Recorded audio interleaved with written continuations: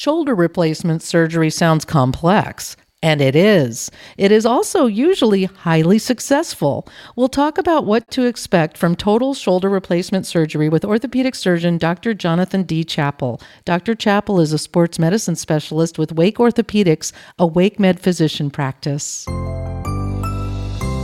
This is WakeMed Voices, a podcast brought to you by WakeMed Health and Hospitals in Raleigh, North Carolina. I'm Amanda Wild. Dr. Chappell, good to have you here to talk about total shoulder replacement. There are so many moving parts and range to the shoulder joint, so please tell us, how does it work? What is involved in total shoulder replacement?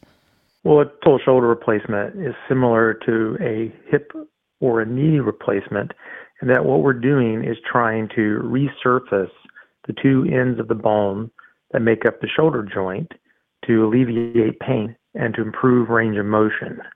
So to do that, we do a surgery where we remove the diseased part of the bone and instead place a metal stem and a piece of plastic with a metal ball that will allow that patient to have near full range of motion and most of all, no pain after the surgery. So who is a candidate for this kind of surgery? When do you recommend a total shoulder replacement? We see patients who get shoulder replacements for a variety of reasons. The most common reason is additional shoulder arthritis, where the actual ball and socket joint just wears out. The surfaces of the bone have become damaged to the point where it starts to limit motion and they have increasing pain. We can manage it for a while with conservative measures like injections or physical therapy, but ultimately, when those fail, the next step is to do what's called a replacement. And what's unusual with the shoulder compared to a hip replacement or a knee replacement is that there are actually two types of shoulder replacements. The traditional shoulder replacement maintains the normal anatomy that you would see in a native shoulder. Reverse total shoulder arthroplasty actually flips the components around, which sounds a little unusual, but what it does is it bypasses the rotator cuff. So it changes the mechanics of the shoulder. So for patients who don't have a really functional rotator cuff, it's a way to have a very successful surgery with great motion and no pain in someone who doesn't have a functional rotator cuff.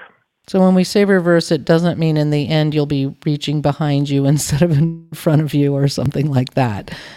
It just means that what we do in those cases is we actually place the ball on the normal socket side, and then we remove the ball from the normal ball side and make that into a socket. So it changes the mechanics to bypass the rotator cuff and use the other muscles around the shoulder to give you the same range of motion in a patient who doesn't normally have much motion at all and doesn't have a normal cuff. So what dictates whether you use the traditional or reverse surgical method? In general, patients prefer the traditional if you had to compare them head to head with the reverse versus the traditional. But most importantly, we want to have a successful surgery. And in some situations, it's best to do the reverse, which, by the way, has great outcomes. So the first most common situation where we do the reverse is in a patient who has bad arthritis and their rotator cuff may not be 100%. Either they've had prior tears that they never had addressed, or they had previous surgeries, which may or may not have been successful. But we're also doing shoulder replacements, including reverse shoulder replacements, for situations where patients have very large rotator cuff tears where we can't repair them. So instead of trying to do a repair, which will likely be unsuccessful, we can just go straight to the reverse shoulder replacement and predictably have a very good outcome. We're also now doing reverse total shoulder arthroplasties for a variety of fractures, both acute fractures, and then sometimes when bones don't heal properly, to go back and reconstruct them to give the patients more motion and limited pain.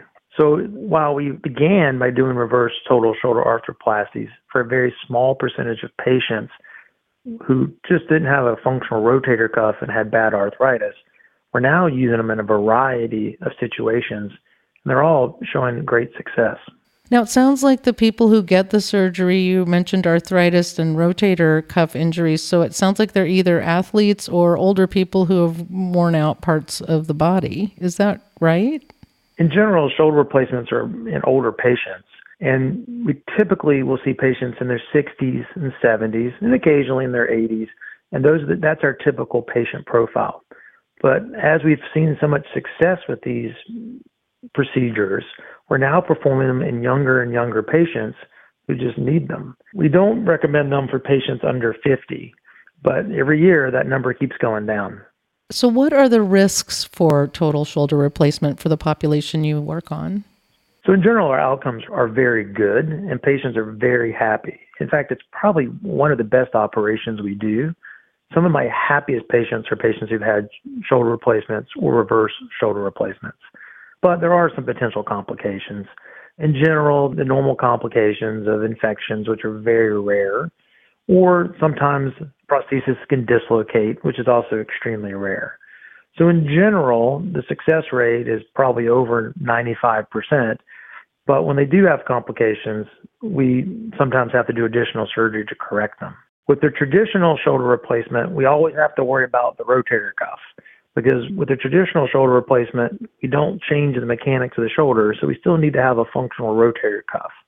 So in those patients who later have a problem, like a fall or an injury, and the rotator cuff is damaged, we often have to then convert them from a traditional shoulder replacement to a reverse shoulder replacement, both of which can be very successfully done. But sometimes you don't want to put a patient through a second surgery. Well, it's very individual, but that is still an amazing success rate, 95%. How long does a shoulder replacement last? Shoulder replacements are a little different than knees and hip replacements because the amount of bone that we have to work with is actually a lot smaller. So that creates some challenges about longevity, particularly worrying about the socket side of the shoulder replacement. Sometimes those can only last 10 to 15 years, but we know that some patients can go up to 20 years with their shoulder replacement. The reverses are interesting because they're still relatively new. We have studies now out to about 10 years, which show great results. And we think they're going to last longer. We just haven't completed those studies yet. But we're all hopeful that we're going to see patients going 20 to 25 years of longevity with these prostheses. And maybe that'll increase even as things get even more specialized. Technology is changing, and the improvements we've seen over the last 5 to 10 years with reverses have definitely shown improvement in longevity. And we'll see how it plays out over the next 10 to 15 years, but I expect more advances over time. Well, Dr. Chappell, thank you for filling us in on what to expect from surgery and your insights into the wonderful world of total shoulder replacement. Thanks for having me. That was Dr. Jonathan D. Chappell, orthopedic surgeon, sports medicine specialist with Wake Orthopedics, a WakeMed physician practice. To learn more about Wake Orthopedic services, please visit wakemed.org/wakeortho. If you found this podcast helpful, please share it on your social channels and be sure to check out the entire podcast library for topics of interest to you. I'm Amanda Wild with WakeMed Voices, brought to you by WakeMed Health and Hospitals in Raleigh, North Carolina.